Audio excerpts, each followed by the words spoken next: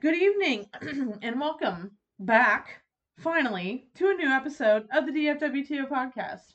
I'm your host, Casper. I'm your other host, Becky Gremlin. Here to bring you all things spooky on Wednesdays because... Wednesdays are for podcasts, guys. Again. And they always are. They always will be. We're here. Thank you guys for... Well, everybody knows of Casper's move. Everything's going great with that. We were just talking about it over dinner. Big plans, new house, all that stuff's going great. And then some of you that know me more personally know I have a plethora of health issues. And one of them decided to wreak havoc last week on me. So there was the week that Casper was already planning on taking off, and then there was an additional week so that I could get my health back in order. But everything's groovy now. We are back at it again. The girls are back in town. The boys are back. The queers are back in town. I love that. The girls are back. The boys, the gays. The gays are back in town. We're here. No, guys, for real. We needed to just take a break for health and mental reasons. I'm starting to get my brain back. Not fully, but we're getting there. I don't know where mine is, but if you guys find it, please send it to P.O. Box. P.O. Box BG DFWTO.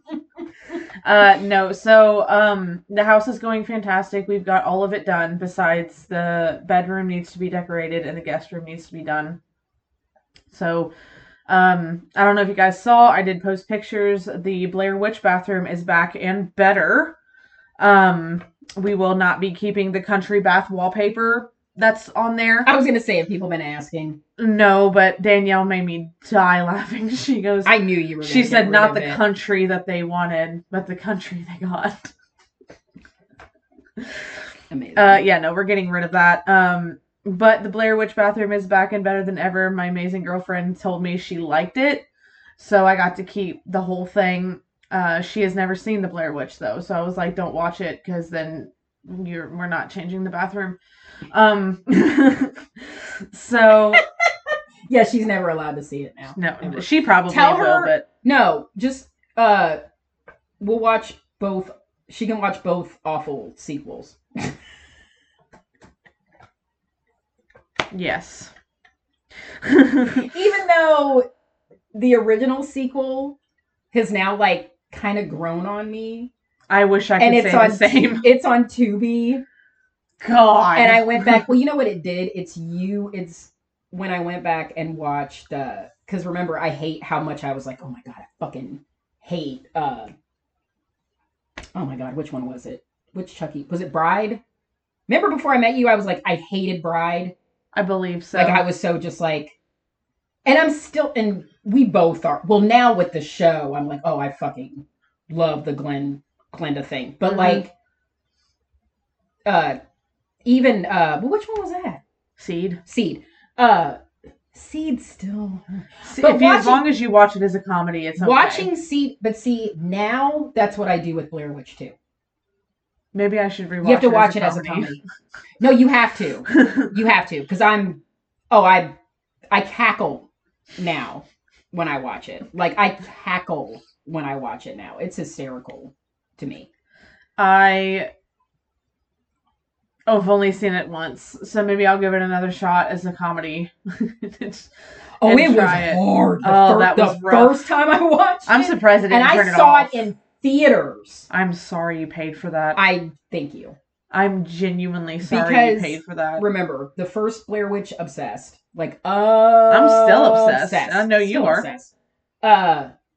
So when they said there was a sequel, I was like, oh, fuck yeah. On board. Signing up. But now knowing what I know about it, Joe Berlinger, who is an incredible documentary filmmaker that did all of the West Memphis stuff, all those Paradise Lost documentaries, and now has been involved with the various Netflix serial killer document. He did the Ted Bundy one. He did the Richard Ramirez one. I think he's been involved in like all of them now. Did he do the Dahmer one? I think so. But Joe Berlinger directed. He's actually in it for like half a smidgen. He just did the Bernie Madoff one. That one is incredible. People that don't know the Bernie Madoff stories, seriously, it's like, I think if that guy could have been a serial killer, he would have been. Like, the way people talk about him is like wild, like pure psychopath. But yeah, he directed Blair Witch 2. And I didn't know that for like the longest time. And then you hear him talk, like, people need to read interviews, like the producers pretty much, like the production, it's one of those like old adages, like when you go out, you set out to make a film and then the producers get a hold of it and then they just like rip it apart and throw in a bunch of stuff. And then before you know it, like your name is slapped on a movie that's not even yours anymore. And that's pretty much what happened to him. So I think like Bubble Boy with Jake Gyllenhaal, he just wants to act like Blair Witch 2 never happened. He's like, that was a fever dream. And it's fine. I mean, it's totally fine. So, well, it's just like the people that wrote The Conjuring wrote The Turning, and what? So, I think they had their own concept in mind. It was either that, or it could have been the same story. Like, producers got a hold of it, and they were like, "This is no, better. It should end like this," and it's end. Like, it shouldn't have an ending. It should never end. The credits should come on, and the lights should come up, and people should be like, "Wait." Wait. I mean, that's literally what happened. Are we supposed to sit here and...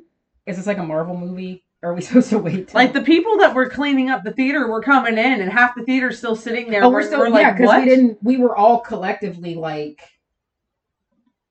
Huh? I even heard, we all went, huh? Is it over? Well, and then remember, there was a lot that were in the trailer that wasn't even in the movie. No. So that was really I was very bizarre. upset that spider scene wasn't in the film. I was really upset about that. That was like 90% of the reason why I wanted to see it. Same. A lot of people were pissed off about that. Just like, where was the goddamn spider? So, but yeah, so everything's pretty much done. My office is beautiful now, covered wall to wall with all of my autographs and stuff and things, which is really cool. So yeah, everything. He said stuff and things. Stuff. Thanks, Lori. What do you want from me?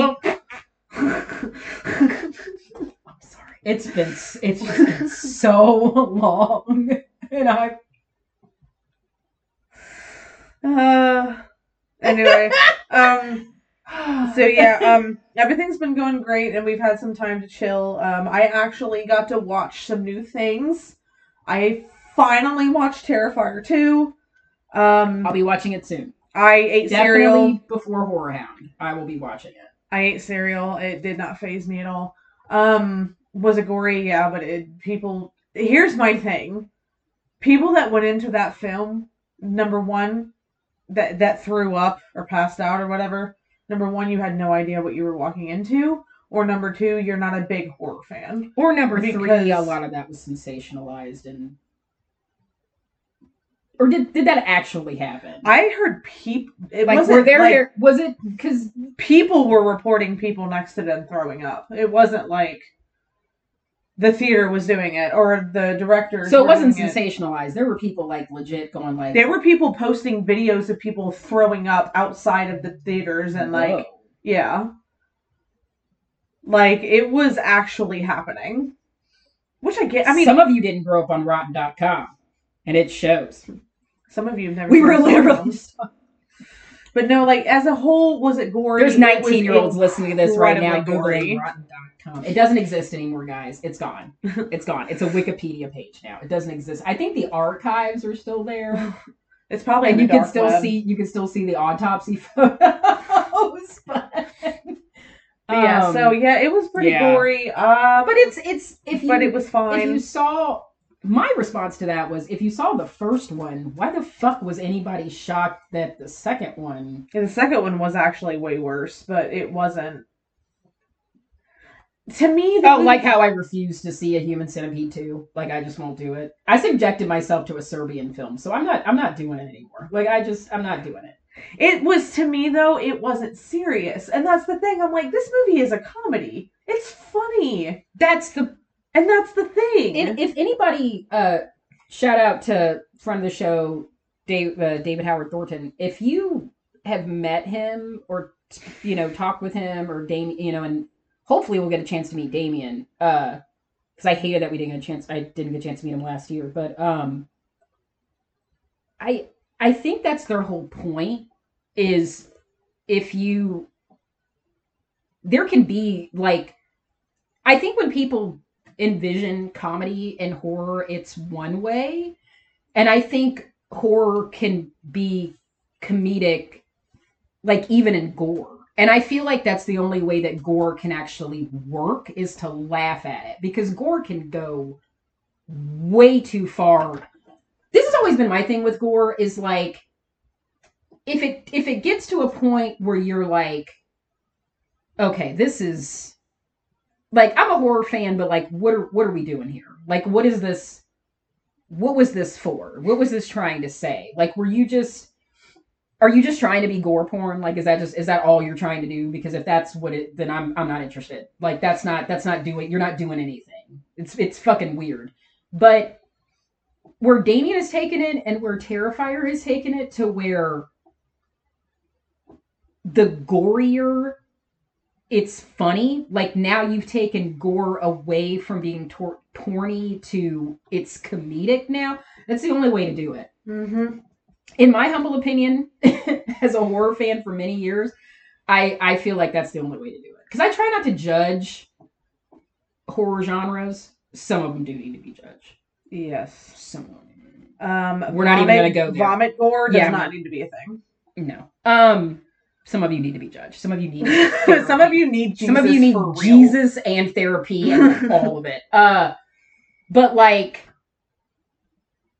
I try not to judge, but it's like, gore is one of those where I'm just always like, you gotta be doing something. Like, you gotta bring me something than just guts, this, like, where they're taking it to, where it's hysterical, where art is so funny that it's like the uncomfortableness of, and I'm a huge stand-up comedy fan, and I like stand-up comedy, as I've probably mentioned a billion times on this podcast, and I like,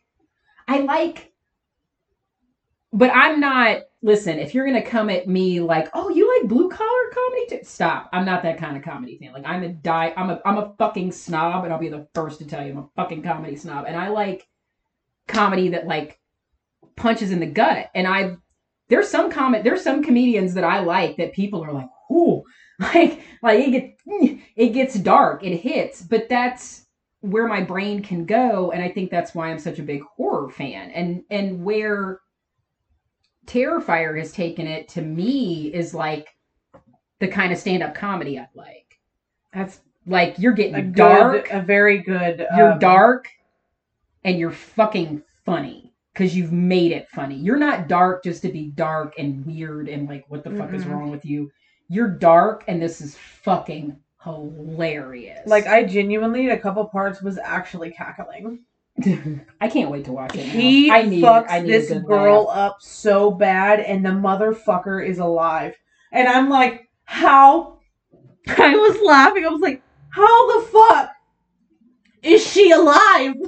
Like, how? I'm like, the walls are covered in blood. There's blood everywhere. Limbs.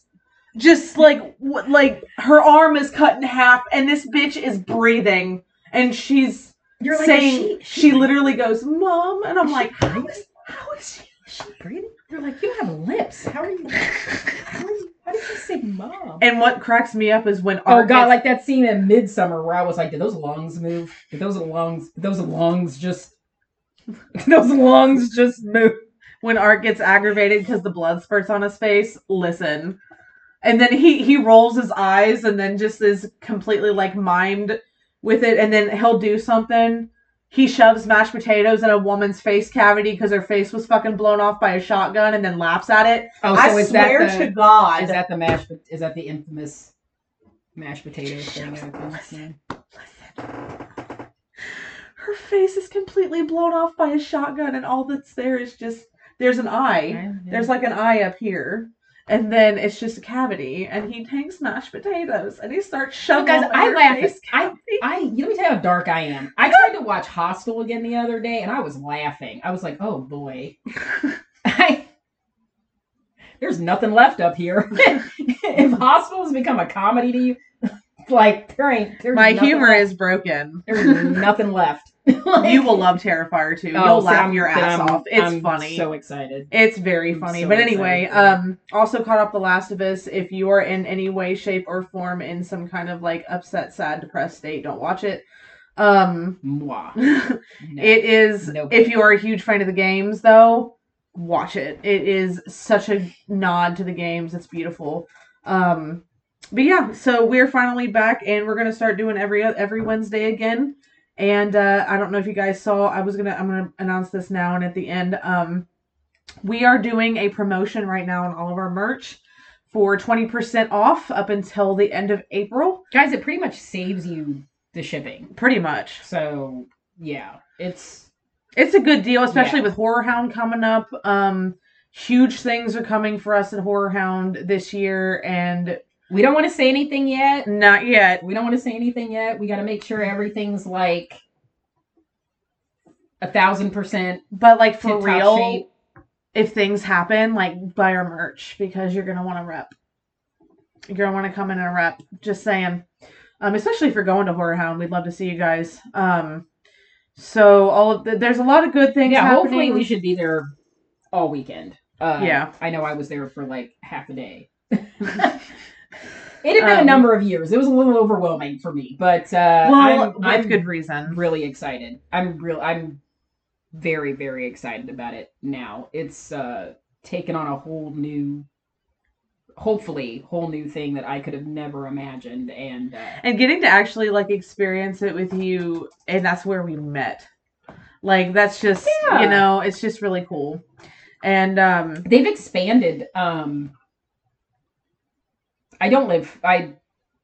not giving anybody my geographical location, but I'm not far from the convention center. And I drove by there, and they've like, it's wild. I don't know if I doubt they're going to be done by next month, but yeah, it's fucking crazy. I fucking hope so. So huge. It's good. Yeah. I'm tired of suffocating in there. It's going to be wild. And it needs it. It's like long overdue. Like I can't.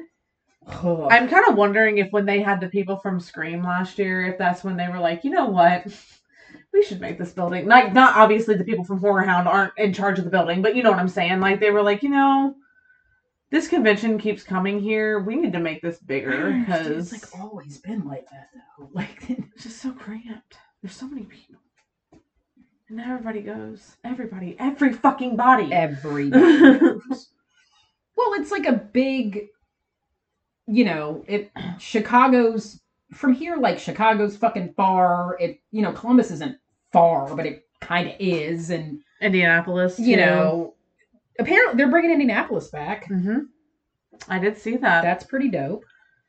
But yeah, cool. So there's a lot of really cool things happening this year so far, but we decided to go ahead and do a jig. We're going to do a jig. Yeah. Catch that when you see us. We're going to... I mean, it will be around St. Patty's Day, so I guess. You're right. We're going to do a big sale, the 20% off sale for about a couple months. Get you guys some time to get our merch. Because we're really excited about it. And I'm going to be wearing, and I'm pretty sure Becky is too, we're going to be wearing our merch all weekend. And I really want to rep the podcast. And it's been hard with so much going on the last year for both of us. I know it's been hard to like fully jump back into the podcast every week and really be fully there. But there's so much good happening right now that I feel I'm starting to get that motivation again. I'm starting to get my brain back. I'm starting to get the passion back for it. So we're very excited to bring you guys all of the cool stuff that's happening. But yeah, check out our merch. Buy our merch. We have three t-shirts, a tote bag, a sticker, and a mug. So make sure to check it out because it's really cool and I you get got our 20% Becky. off. I got our Becky Gremlin and Casper shirt. Listen, I fucking love that shirt. I love it. It's so cute. And it gives a lot of explanation to the names. Yes. And Wednesdays are for podcast one. I'm hoping, like with the show, like that one gets a lot of. I've heard a lot of people say that's their favorite, and I'm like, it's dope as hell. I love that shirt. It's an amazing. Who is the designer again? Because you Neil Fraser. Neil, yeah, yeah, Neil. God, uber fucking talented, like beyond. And who's actually getting like recognized now by big names? Good.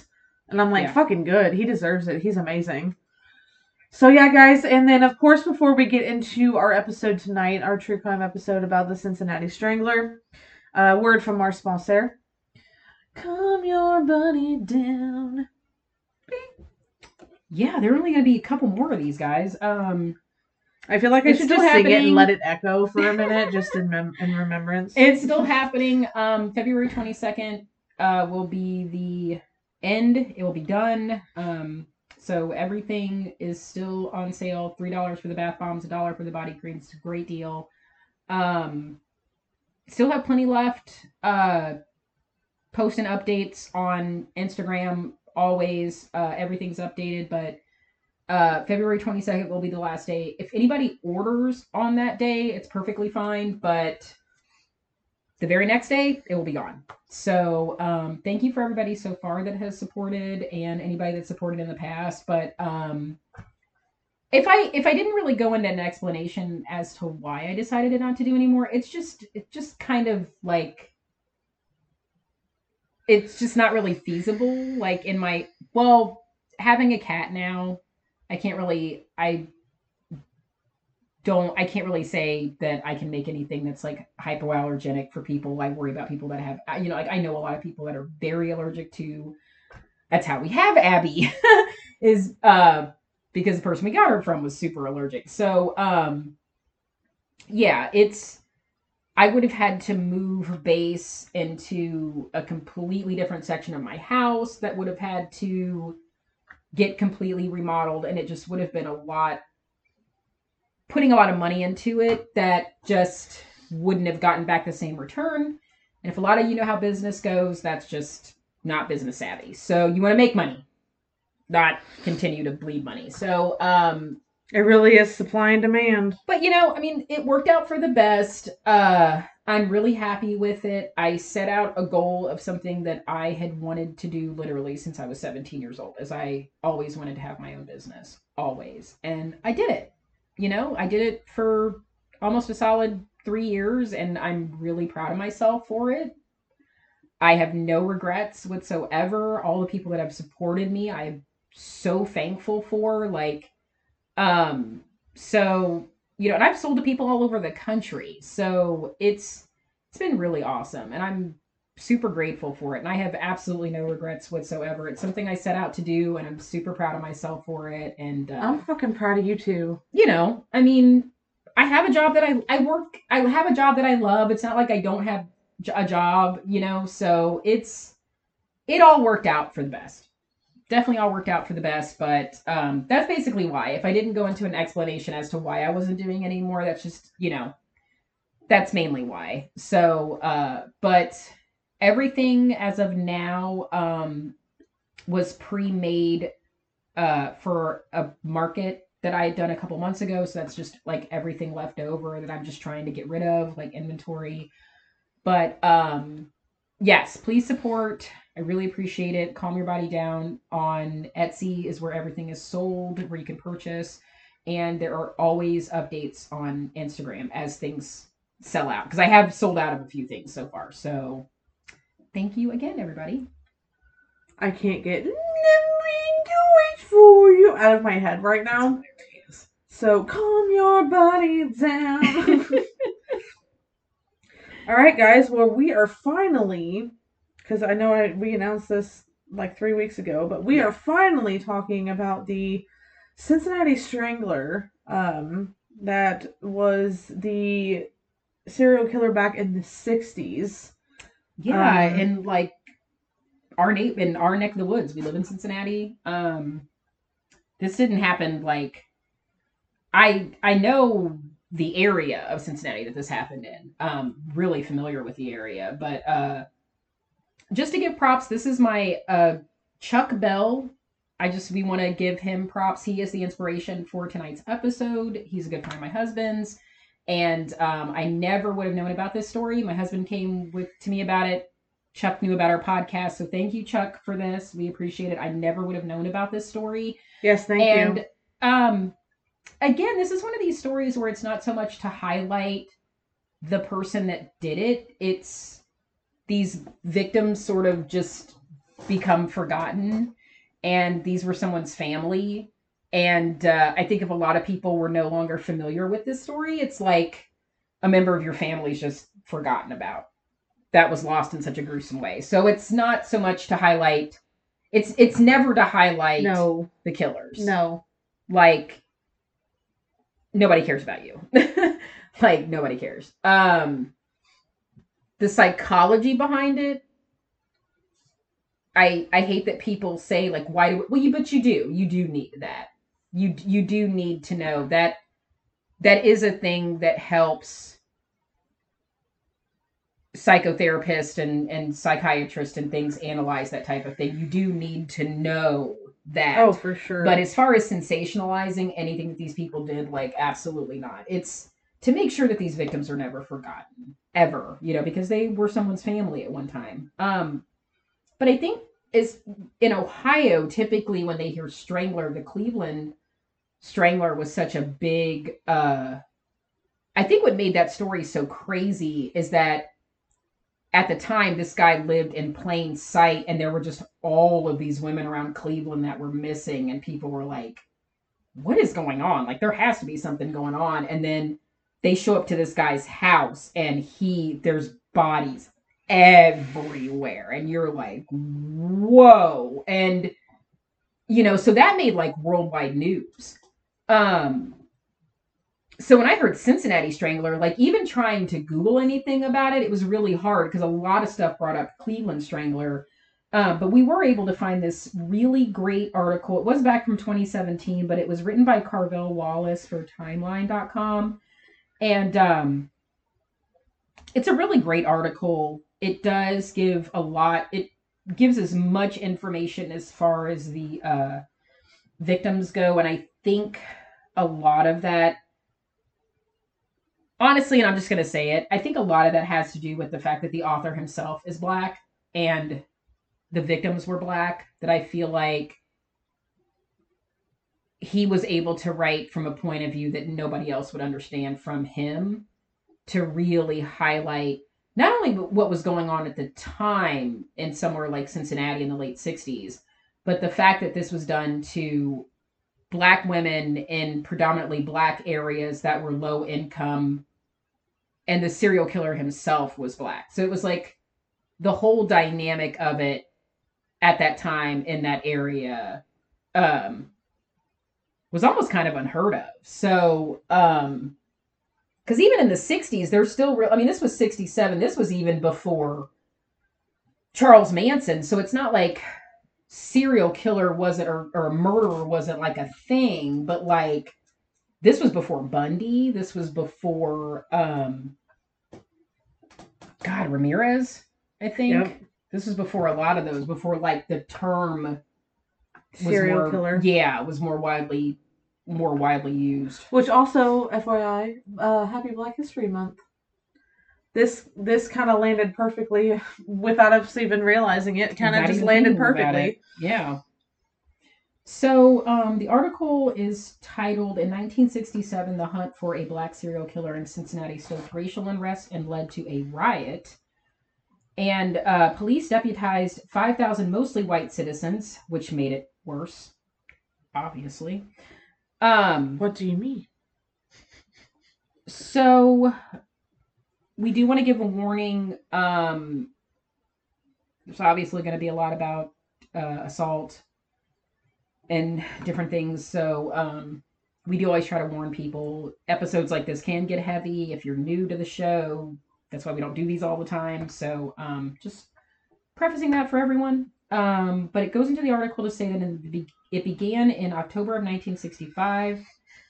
Uh, with the gruesome, that's the year my dad graduated high school. It's crazy. With the gruesome sexual assault of Elizabeth, it just seems like it was forever ago, but it really wasn't. With the gruesome sexual assault of Elizabeth, I believe that's pronounced Kreko or Kreko, Kreko. No disrespect. Kriko was approached by a man outside of her apartment in the peaceful Walnut Hills section of the city at around noon.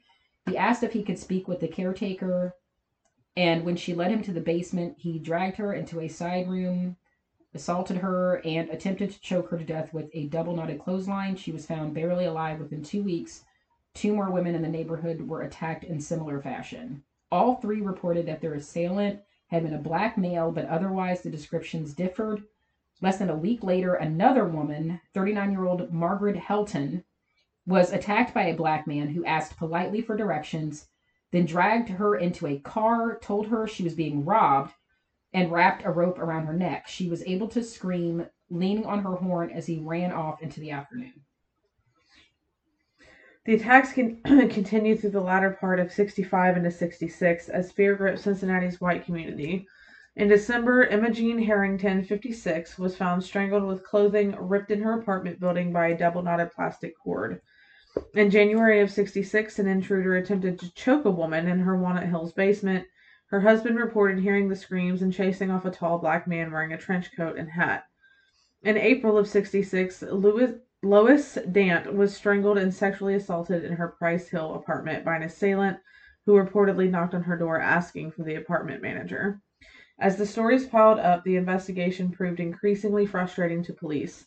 Authorities wavered on whether or not these attacks were committed by the same person, but key elements seemed to link them. Ropes or cords were used to strangle the women, and most of the attacks included assault, but most importantly, the survivors reported that the assailant was black. Police Chief Jacob Schott announced that the same man had been responsible for the murders. There cannot be three of them, he told the press. Desperate to put an end to the threat, police expanded their squad, putting 22 men to work on over 1,000 tips. A Cincinnati Enquirer article dated June 25th, 1966 ran the headline, and I'm black, by the way, so we don't need any freaking hate mail. Yes, please. I am not speaking. Please, no. I would just like to say I am not speaking. And this was the 60s. So this would be put on the headline of a newspaper in a major city back in the 60s. So it would not say black man killed 3 women. It said Negro killed 3 women. That's exactly what it said. An event of this magnitude shook the sleepy city to its core.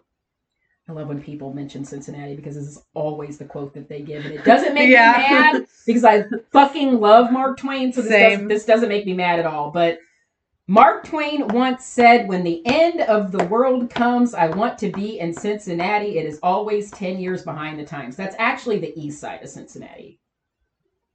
That's the only part that Mark got wrong. If you're from Cincinnati, you'll get that joke. Batavia is 10 years behind. So if you come to Cincinnati and it's the end of times, it's the east side of Cincinnati that's 10 years behind. So I just want to preface that for everybody. So east of 275 Loop, that's where you want to go. Anyway. It literally looks like you walked into a time capsule. I'm not even kidding. It's wild. Just saying. I'm not lying. Everybody that's from Cincinnati is screaming right now. And if I pissed anybody off who lives in Batavia, well, you'll get over it. You're 10 years behind, so you'll forget about it anyway. The town prided itself on its bucolic and virtuous disposition. I love this guy's vocabulary. Largely removed from the terrors of nearby urban cities like Chicago and St. Louis. But in America, the discomfort of race has a way of insisting itself upon everyone's pretensions of innocence. After riots shook Watts in 1965 and nearly a decade after race-related turmoil had rocked the South, including Cincinnati's southern neighbor, Kentucky, an October 1965 Gallup poll cited civil rights problems as the #1 worry in the country. Cincinnati was not immune. The sudden appearance of a cold-hearted and seemingly unstoppable rapist murderer combined with white America's growing anxiety made for a heady mixture. Times like this make me wish my mom was still alive because she would have been 11 years old when this was going on. And, yeah, she would have definitely remembered it. I was going to say, do you think she would have remembered? there's a neighborhood they mention in this article. It's actually in the next paragraph that you read. Avondale, which is where our famous Cincinnati Zoo is located. My mom lived in Avondale before she died. So she definitely would have remembered this happening. But I have there's no relatives on my mom's side that I either don't talk to, and we're not even going to get into that reason, or have unfortunately passed away. So I can't, and my dad is from Indiana. So it's, he was alive when this happened. Like I said, he graduated high school, but he wouldn't have known what was going on in Cincinnati in the 60s because he didn't move here until 77, 78. So it's stuff like this where it's like relatives that I had that lived here that were alive when that happened. Most of them are no longer alive. So it's kind of like, oh shit, because they would have remembered.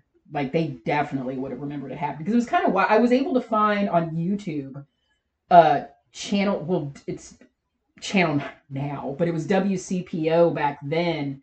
And it was like a news thing about it. I was able to find on YouTube, which was wild, like to watch even back then. So yeah, it was crazy because my mom was 11.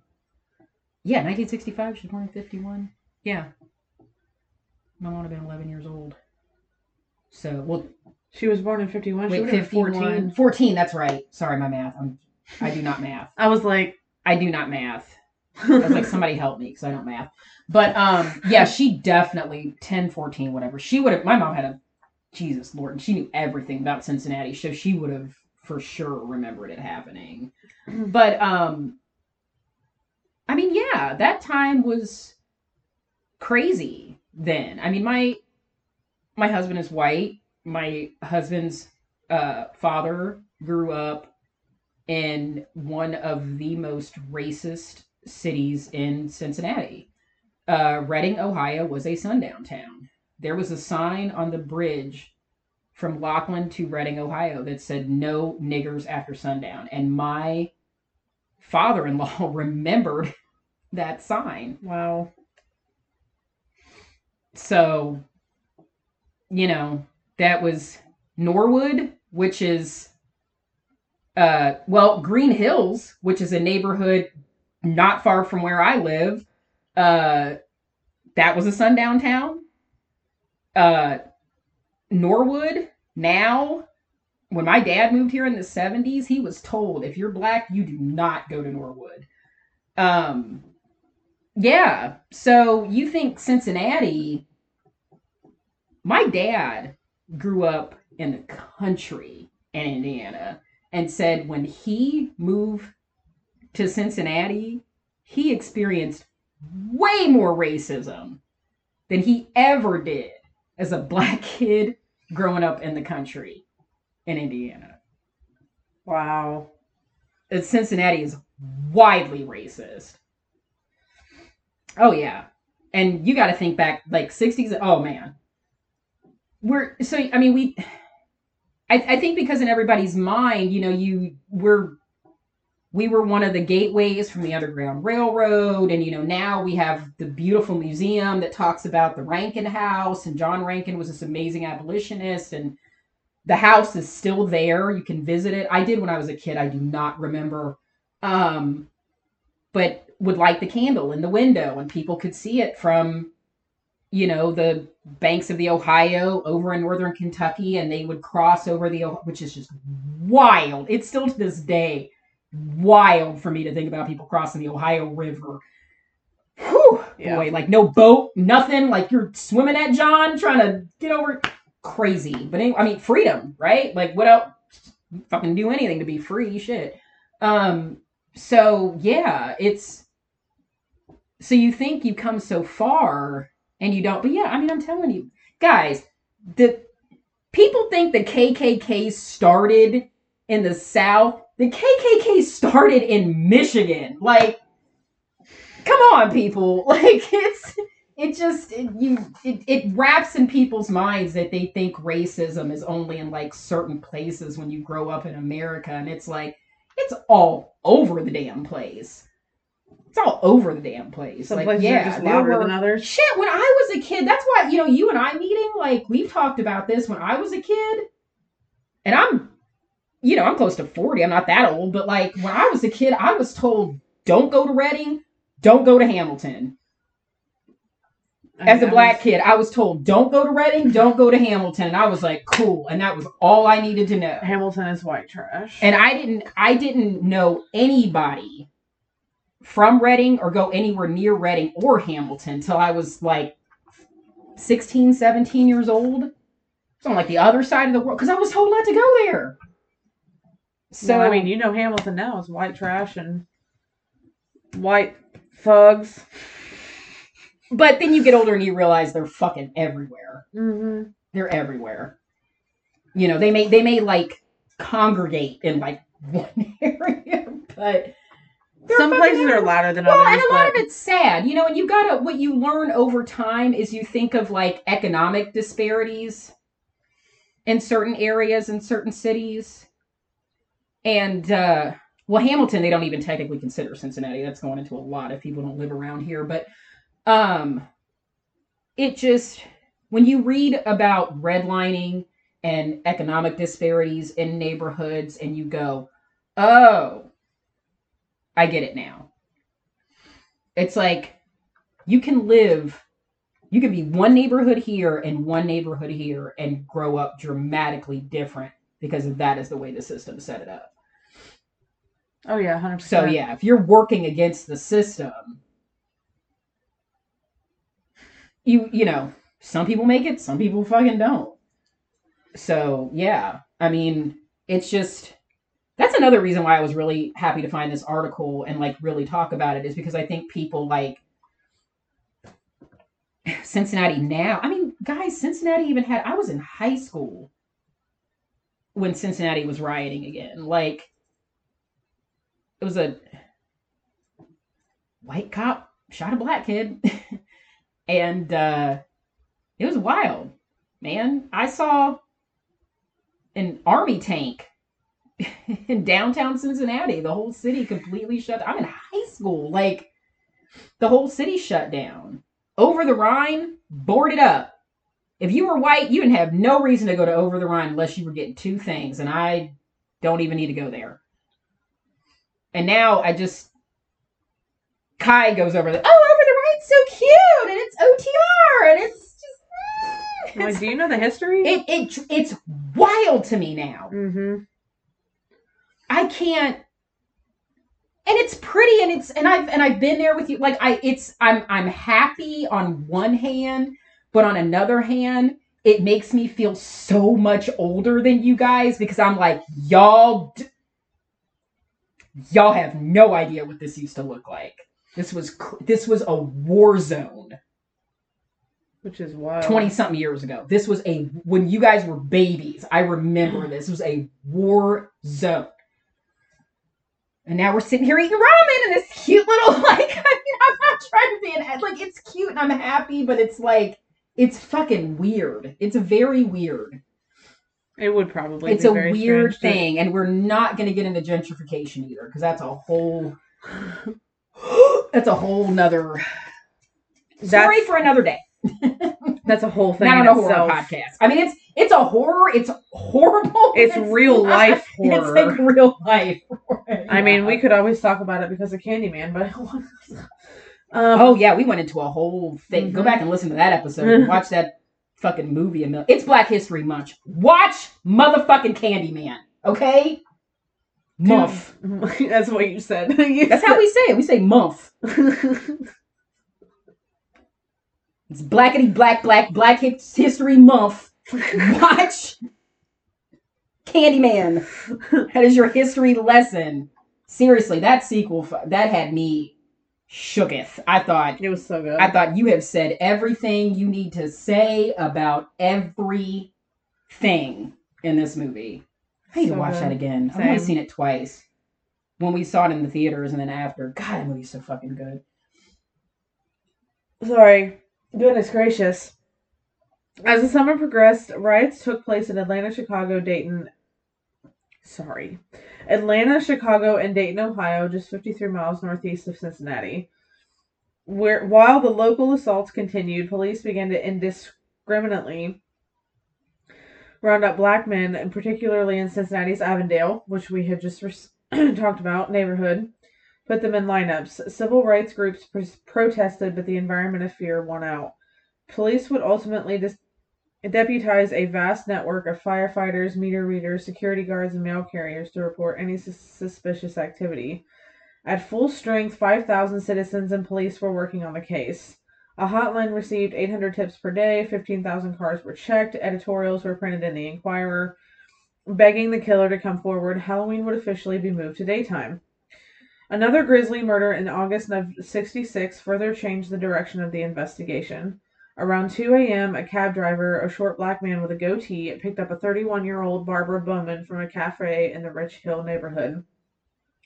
Later that evening, police would find Bowman lying dead on a sidewalk. She had been stabbed in the neck by a paring knife that was actually laying several feet from her, and along with a rope that was used to choke her. Her shoes and jewelry were found near the scene. Her purse was a little ways back. The cab was up on a curb, and it was clear that she tried to escape when the driver ran her down before stabbing and strangling her. The murder was gruesome, but it was also uncharacteristically sloppy. Furthermore, Bowman, who was 31 years old, was decades younger than all the other victims. Also, unlike the other cases, this one had witnesses galore. Everyone had been in the cafe for starters. Another cab driver reported picking up an out-of-breath black man just blocks from the scene moments after the murder was thought to have taken place.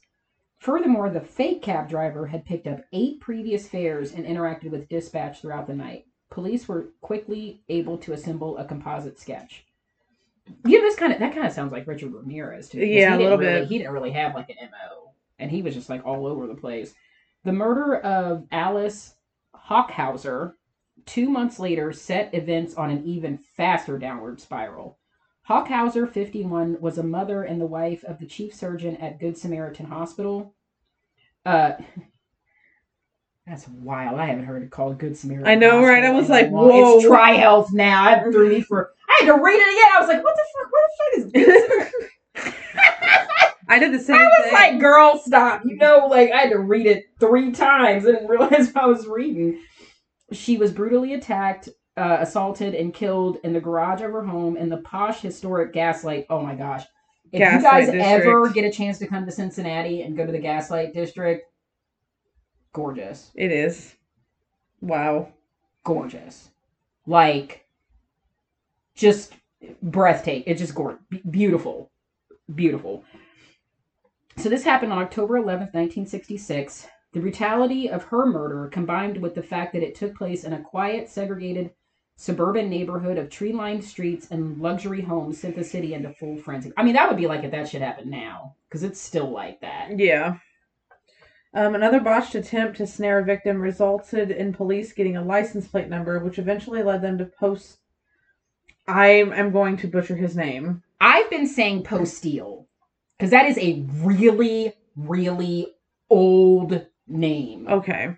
Because that's how I've been pronouncing it, but I just wasn't Lasky, sure if I was actually correct. That's the way I've been saying it. So Posteel Lasky. I believe that's the way they said it Lasky. In that video, too. I told you I watched that news thing on YouTube. A 29-year-old former cab driver who had a sex offense on his rap sheet. He was immediately identified by 8 witnesses, though some were tentative. On December 15th of 66, Lasky was indicted for only one murder of that 31-year-old Barbara Bowman. The trial began on March 27th, 1967. An all-white jury was seated. The judge selected had previously faced Lasky in 58 and said in the court record, "Men like you should be put out of society for life." Lasky's attorneys petitioned for a venue change but were denied. As physical evidence was scant, the trial depended almost entirely on eyewitness testimony. Witness descriptions offered, but the prosecution was able to call forth a good number of people who could testify that Lasky had been seen, had used the cab in question, and had called into dispatch on the evening of Bowman's murder. In Lasky's defense were just 5 witnesses, 2 of whom were his mother and brother. Less than 3 weeks later, he was found guilty of the Bowman murder and sentenced to death. While he was never charged with any of the other murders, police investigators and the press certainly gave the impression. I am so sorry. Excuse me. Gave the impression that Posteel Lasky was in fact the Cincinnati Strangler. Lasky's conviction, the racially charged investigation, and years of deep-seated institutional racism in Cincinnati meant that the city set was to explode. In 1967, nearly 30% of Cincinnati's population was black, but there was only one black seat on the city council. Yep. Nearly 40% of public school children were black, yet only one black person served on the school board. Organized protests had been plentiful in the city, but the outcomes had not changed. The NAACP organized a protest to draw attention to the lack of black representation in trade unions to no avail. I know this story because we see his name all around Cincinnati. In 1963, Fred Shuttlesworth, who had been instrumental in the civil rights movement in Birmingham, organized an action against discriminatory practices at the county hospital, but the activists were arrested and charged with trespassing. In a trend that was echoed through the long, hot summer, young people in northern cities were growing increasingly disillusioned with the limitations of nonviolent protest. When it was laws that were oppressive, protests could be effective in changing them. But when it was attitudes, double standards, and a broadly racist culture that hounded black residents, marches and sit-ins did very little. Tensions in Cincinnati following the conviction of Lasky grew so quick that Martin Luther King made a special trip to the city to appeal for calm. Wow, I didn't know this. That same day, however, Posteel Lasky's cousin Peter Frakes picketed with a sign that said, "Lasky innocent, Cincinnati guilty." Police arrested Frakes and charged him with trespassing and blocking traffic. This struck black residents as a particularly hollow use of the statute, when had white people been arrested for blocking traffic on the sidewalk, and frustration mounted. A tense protest meeting was held on June 12th, and after it dissipated, a rock was thrown through a church window. Soon a fire was set in the street, and a Molotov. Am I saying that right? Yeah. Okay. Yeah, Molotov. Cocktail was hurled into a drugstore where earlier that day, a group of black youths had argued with the white owner. That night, there were 14 arrests made. The next night, unrest continued with fires, broken windows, overturned cars, and more arrests. Violence became worse in the ensuing days. A black man was shot in the neck on his front porch. A 15-year-old white resident was critically wounded by crossfire in front of a gas station. Now, I do remember my mom telling me about this. By the next day, 900 National Guardsmen had been deployed to Cincinnati with shoot-to-kill orders. It took another 24 hours for the uprising to be entirely quelled, and when it was quelled, 63 were injured, 404 arrested, and 1 died. Lasky's execution was never carried out. In 1972, the Supreme Court struck down all existing death sentences in Furman versus Georgia. So Lasky lived in prison until he died in 2007. No one claimed his body, and he was buried on prison grounds. Despite the fact that he was never tried for any other murder at the time of his death, the Inquirer still referred to him as the Cincinnati Strangler. My one thing is when he was arrested, did they stop? Did the victim, did the death stop? Because that's a good way to tell, if it was him or not. Yeah, I mean, I never saw anything past that. So it makes you think Barbara Bowman's more than likely yes, because it was just a little too...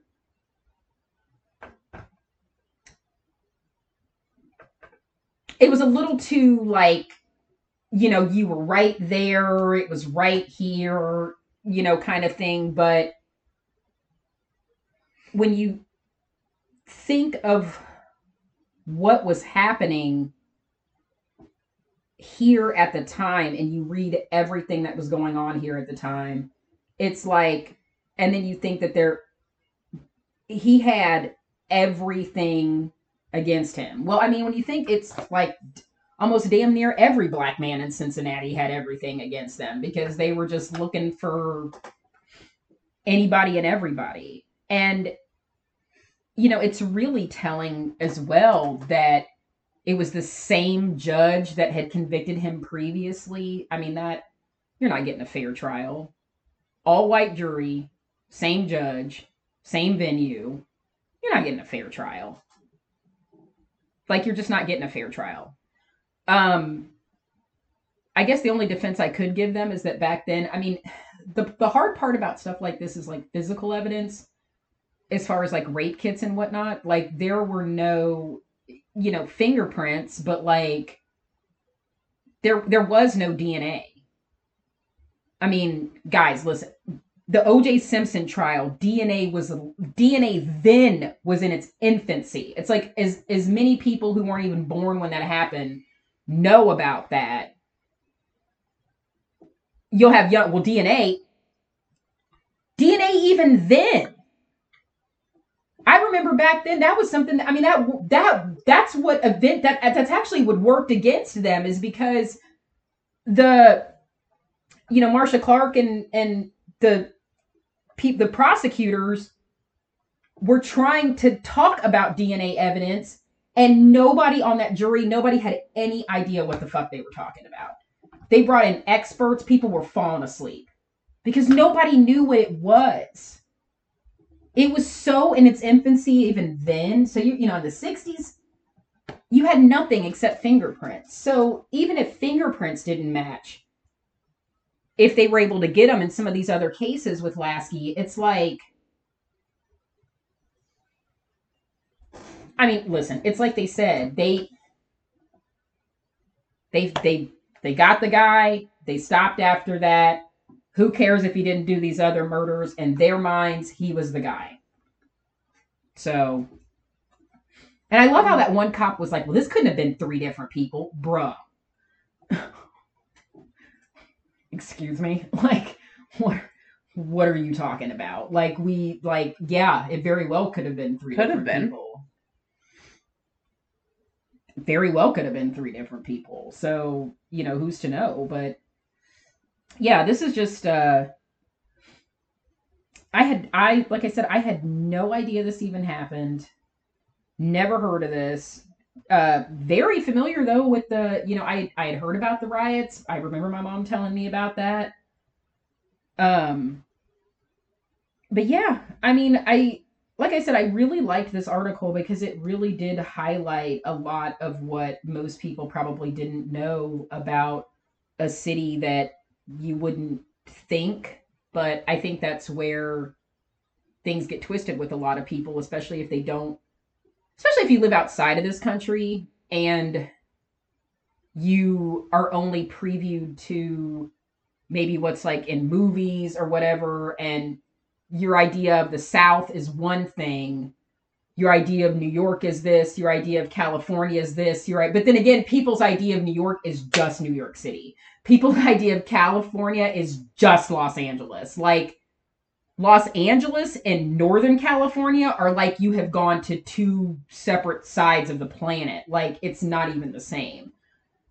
Same could be said for the west side of New York State versus New York City. It's like one part you're in Appalachia, another part you're in a city. Like, it's totally different. So, and then typically when people are getting Hollywood's version of the South, that's, very Hollywoodized as being like more racist or whatever, is, not typically where people would think. So it's just, if you wouldn't know, you would think that quote unquote racism is only set in this part of the country, in this part of the country, or this part of the country. It's all over the place.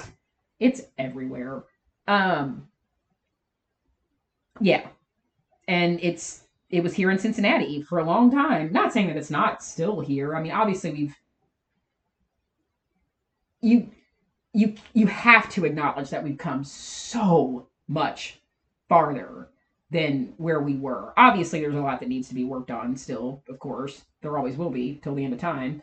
But a lot farther. Hell, you couldn't get away with saying Negro killed 3 people on the front of a fucking newspaper nowadays. Like, you definitely wouldn't say that. Like, so, that's one thing for damn sure. But, yeah, and again, thank you to Chuck Bell so much for giving us this suggestion. We do like to do stuff that's around where we live. Because there's a lot of history in Ohio, not just in Cincinnati. There's a lot of history in the whole state itself, horror wise, serial killers, all that stuff. Ohio's wild. Ohio's wild. There's a few things have you seen that video of that guy that's saying it's like he's singing it? Rick's or my husband sent it to me. It sounds like an emo song, but it's like Ohio apologizing for. Yes. We literally apologize for Manson, Dahmer, Squirt Gun Smelly. See, I can't take credit for that. Who said it? Our girl, Cash. What's her first name? Who? I'm drawing a blank. Lilith Cash? Oh, Shauna? Shauna. Jesus. I'm trying to use her. You said other name. You said Cash, and I'm like, are you talking about Annie? Because I don't remember. I'm trying to use her professional name, Lilith Cash, and I fucking forgot. Love you, Shauna. Sorry, my brain just like was not working. Yeah. So anyway, heavy episode. Anytime we talk about this kind of stuff, but again, it's in remembrance of the victims. So yeah, that's a crazy story. Like I said, I never would have had any idea. But back to that video real quick. You know what was really funny is in the comments, everybody was like, "We forgive Ohio for 21 Pilots." That was the fun. It was all over the comments. That's all I read in the comments. They're like, "We forgive you for 21 Pilots." And I'm like, 21 Pilots is what did it? We got forgiven for everything else. We got forgiven for all the serial killers, but fuck 21 Pilots. Yeah, they're like, you brought us 21 Pilots, so we'll forgive you for the Paul brothers and the serial killers and Squirt Gun Smelly and fucking. I always forget he's from Ohio. I'm like, fuck. Yeah. LeBron's from here. We also got Lachey. Yeah, we got the Lachey brothers. We do. 98 Degrees. I remember when they were a barbershop quartet at Kings Island when I was a kid. Oh, wow. Yes. I don't remember that specifically. I met Nick Lachey actually a couple of times. Did you? He and my half-brother would work out at the same gym. I'm over here, because I want you, because I feel you crawl. There was a girl in my high school. Her name was Allison Scott. I'm going to say it. She's not listening to this fucking podcast. Nobody knows who the fuck I am anyway. I don't care. She found where he lived and went to his house and cut grass out of his front. It was his parents' house, like Nick and Drew's parents' house, and cut grass out of their front lawn and put it in a Ziploc bag and brought it to school the next day. Like, I remember this. It's grass. Girls were obsessed with 98 Degrees. Like, when a boy band came out of Cincinnati, like, lost their ever loving minds. And I'm over here like, I don't fucking care. Nick Lachey was very nice, by the way. I would just like to preface. I also met Justin Jeffers like years later. That's a whole nother story. I don't want to incriminate him, but he knows. I'll tell you off air. He knows. I'd have to sign a whole lot of paperwork. I'm not going into all that, but they're very nice gentlemen. Very talented. I wasn't a fan though. I mean, 98 Degrees is cool, but calm down. Yeah, I was never. I like Backstreet Boys. I liked NSYNC. My first off was New Kids on the Block. Like, I'm that old. But Yeah, I don't know. By the time I get Greer, I don't fucking. Cause I want you. I was listening. This was when I was in my contemporary. This is when I was in my Christian phase. This is when I was listening. I was like hardcore into Christian music. Listen, by the time a TikTok came on the other day that took me the fuck back. There's this one girl on TikTok that usually does like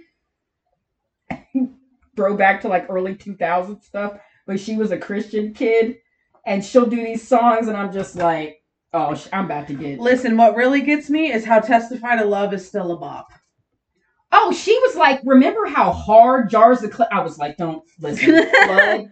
Don't even Sonic Flood. Me, Sonic don't Flood. even make me fucking Sonic Flood. Yes. There was rain on my face. There were some Christian songs that went hard. I know people are like, "What are you talking about?" Listen, I say that to my husband, and he's like, "No." Yeah, my girlfriend has absolutely no idea what I'm talking about. He's like, there are no Christian songs that went hard. I was like, Let me introduce you to I was like, Skillets. You weren't at Spirit Song. Let me introduce you to Red. You weren't at Spirit Song when there was a literal mosh pit during Jesus Freak. So, like, I don't want to talk about it. Like, do I have food in my hair? I probably have food in my hair. I don't know.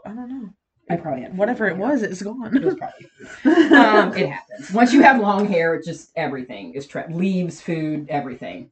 Everything's in there. It's a bird's nest. So. No, like my girlfriend doesn't understand because she was raised Catholic, so she wasn't really. She went to a Baptist church a couple times, but it's when Kai. Oh no! Once you were raised Catholic, you have a cutoff to all that shit. My husband, you're just like, oh no. Catholicism, and I'm over here like, bring rain. Catholicism is like a whole nother when it comes to Christianity. Like, yeah. Kids go to Catholic school and then they grow up and they're just like, no. Like, they just cut, like, it's just everything. They're like, absolutely not. No. Like, I'm done. I don't want to hear it. I don't want to hear anything. I try to play, like, I cannot play Christian music. Like him, he's just like, I can't listen to this. I'm like, I'm sorry. Honestly, I hate listening to it, but there's still some songs that I genuinely like, but... Anyway, how the hell did we get here? How did we get here? It happens. It happens. So yeah. It happens. Especially when we do these, like, the tough ones, like the serial killer ones. You gotta make it light and divert into another topic. Christian music. No. We're going to Christian music. We'll talk about Christian music. But yeah, so that was tonight's episode. Thank you again to Chuck for the suggestion. And, yeah. Now, before we announce next week's, while a lot of times while we're finishing up the podcast, I will go on and get things ready to post it. The Linktree link is not currently doing the greatest because Linktree is going under a huge transformation right now. They actually are getting an app, fucking finally. And the app, basically the link is broken at the moment. It won't take you to all of the things. So I just wanted to let you guys know I'm going to post the Spotify link to the podcast once the podcast is posted.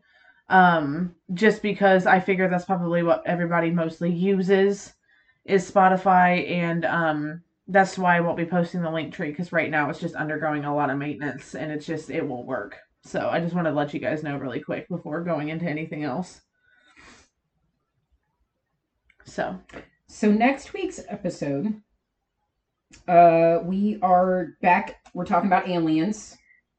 It's a paranormal alien episode.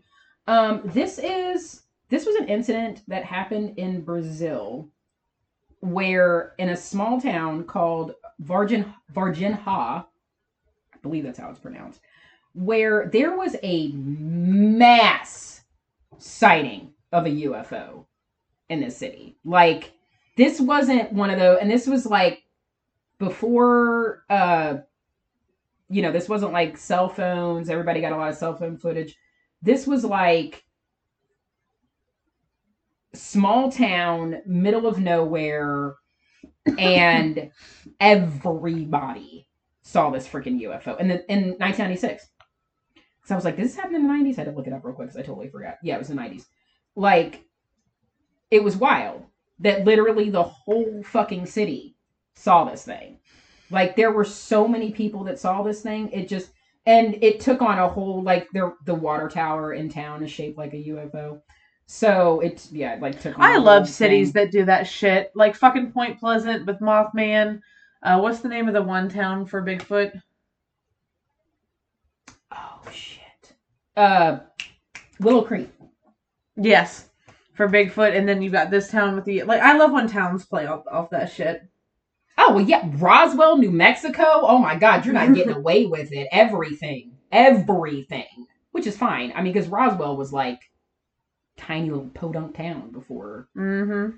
the 1947 incident happened. So, allegedly. Yeah. So this is cool. I think it was one of these things where I just randomly came across it on a documentary on Discovery Plus. And I just thought, how wild is it that in the 90s there was such a, maybe it made it over here to the States, maybe it didn't, but I just thought I always find, and I know this isn't the only city this has happened, but I just always think it's so wild when you hear these incidences of it's not just like one or two people saw it. It's like we need to, there's another one that we'll do an episode about this at some point. There was a school where all these kids saw it.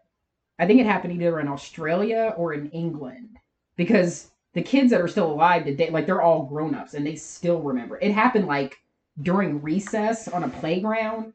It would. Where like all these kids saw this fucking UFO. Like the teachers, fucking everybody. I'd be like, can we just skip all the subjects today? I really need to talk about science right now. Also, okay, that brings up something weird real quick. I know it's like totally off topic, but I just wanted to say this real quick. I was watching a podcast where this comic brought up when 9/11 happened and him and I are the same age. This comic was older. It's two comedians. I think it was. Oh, it's a great comedy podcast called We Might Be Drunk. Sam Morril and Mark Norman are hysterically funny East Coast New York comics. It's a great podcast. And they were interviewing David Cross from Arrested Development, a bunch of other stuff. He's a stand-up comic. And he's older, but I think me and Sam are around the same age. And he was talking about how, like, yeah, we were in school and we just stayed in school all day. Like, he's like, we had a math quiz or whatever, like, in one class. And David Cross looked at him and he's like, wait. They let you guys stay in school all day? And then it, like, made me go, wait a minute. Like, they didn't give us a quiz or fucking anything. I'm like, Sam, what school did you go to, dude? Like poor thing. But I'm like, yo, that was wild. That, like, literally third period, I just watched a fucking plane go into a tower and, like, we thought our country was under attack. And they kept us in school all fucking day. Like, they didn't let us go home. Wow. It didn't dawn on me then until I'm like listening to this podcast all these years later, and this older guy goes, "Wait, they didn't let you guys go home?" And I'm like, "Yo, yeah, they didn't. They didn't let us fucking go home." We watched it on the school TVs. You know what's wild for me to think is that my husband was like a little kid when the Challenger happened. Like there's a new documentary on Netflix, and it's wild the way it starts too, because this is literally what happened to my husband. I like caught like the beginning of it where they wheeled this when you would wheel the TV in the class. Oh, you knew it was going to be a good day when they wheeled the TV, Listen, except for that day. That was not a good day. Because by the time I was in high school, like, every class already had a TV. It was like mounted to the wall. But like back in the day, and my husband and I were 7 years apart, but like he was a little kid, like and they wheeled the TV in because one of the astronauts was a teacher, so that was like the big thing that everybody was like, okay. He's like, we're little kids, and then I saw that thing explode, and I was like, what did they do? And Rick's like, the teacher just turned the TV off. I was like, okay. And I'm like, the fuck? And I'm like, did you guys pray or something? Because he went to a Catholic school at the time. I was like, that is a wild. But then it made me think, like, I was in high school when 9/11. Like, how did they explain that to little kids? I was in 3rd grade. Oh, no. Yeah. And I remember it. So vaguely. So listen. My husband was your age when he watched the Challenger explode. So I have to ask, like, what? I'm in high school when I saw this shit happen. So I was already like, what the fuck? How did you even process that as a little kid? Do you think it was like a movie or what? I don't know how to answer that question. I think I'm still processing it. No, for real. So they brought the TV. I don't know why they thought this was okay to do to 3rd and 4th graders, but whatever. They brought the the Challenger thing. That's what I'm saying. Right? Wait, now the Challenger thing, they didn't fucking know. Yeah, they didn't. They literally didn't know. That was a totally different thing. That was like, oh, cool. And then the teacher's like, no. I remember Miss Baker was her name. I love it. Miss Farrell was my science teacher. That was her class. I had Miss Baker. Shout out to Miss Farrell. She was the best fucking science teacher ever. And Miss Baker was like, I will be right back. And she leaves and she comes back and she goes, all right, everybody, all of your work that you had to do today, drop everything. We're not going to work anymore. We're going to watch the news. Now, remind you, I've told you I cannot remember a lot of my childhood. I remember this so vaguely, or it was like it happened yesterday. And she turned on the TV and she goes, we were just under a terrorist attack. I am in 3rd grade. Oh, I'm like 9. Oh my god, I almost spilled. And she goes, we're under a terrorist attack. A plane hit the World Trade Center. Y'all don't even know what that... Girl. Yeah, I had no idea. I was no idea what that is. I was 16 and I didn't know what the fuck World Trade Center was. I'm like, I was 16 and my trash ass didn't know what the fucking World Trade Center was. I know what the fuck that was. And then, while we're watching it, plane 2 hits. The second plane hit, yeah. And then Mrs. Baker is like, I need to go talk to the principal because we might actually be under a legit terrorist attack.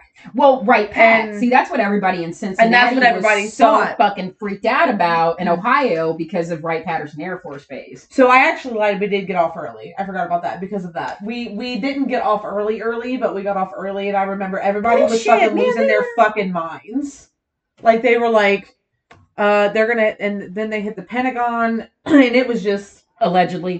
Allegedly, and then everybody was like freaking out and everything. And Mom, when I remember, I was sitting in the living room doing a puzzle when Mom and Dad was watching the news. This is so wild. Damn, I was doing a puzzle. They turned that shit on, and I'm over here like, when y'all were little. You wonder why millennials are so fucked up. Y'all, we've been through a lot. That was just the beginning. That was the beginning. Listen, for me it was, because y'all heard me say allegedly, 9/11 threw everything out the window for me. Like, that was it. That was it. Yeah. It was kind of the beginning of the end, though. If you look back now. That was the beginning, sort of like, and then when David Bowie died, everything just went to fucking everything shit. Did. Him and Prince died, and it was that was it. But yeah, no, I say Prince because I sing The Most Beautiful Girl in the World to my cat all the time. Fucking amazing. So, no, I don't remember a lot of my childhood because there's a lot of trauma, but I remember that day. I remember that day wild. So vividly. At least when the motherfucking Challenger blew up, they turned the TV off so my husband could, they brought the TV try to process that as a child. You guys, they were like, yo, let's watch it. Like, let's fucking... I'm like, yo, could y'all turn on Schoolhouse Rock or something? Like Conjunction Junction? Can we learn about... No, let's watch the terrorist attack live. I think I had to ask. I think I was 9. I had to ask. Wait, was it 2001? 2001, yeah. I was 8. That is wild. Yeah, because I was. Let's see. Wild. I was 8.5. Yeah.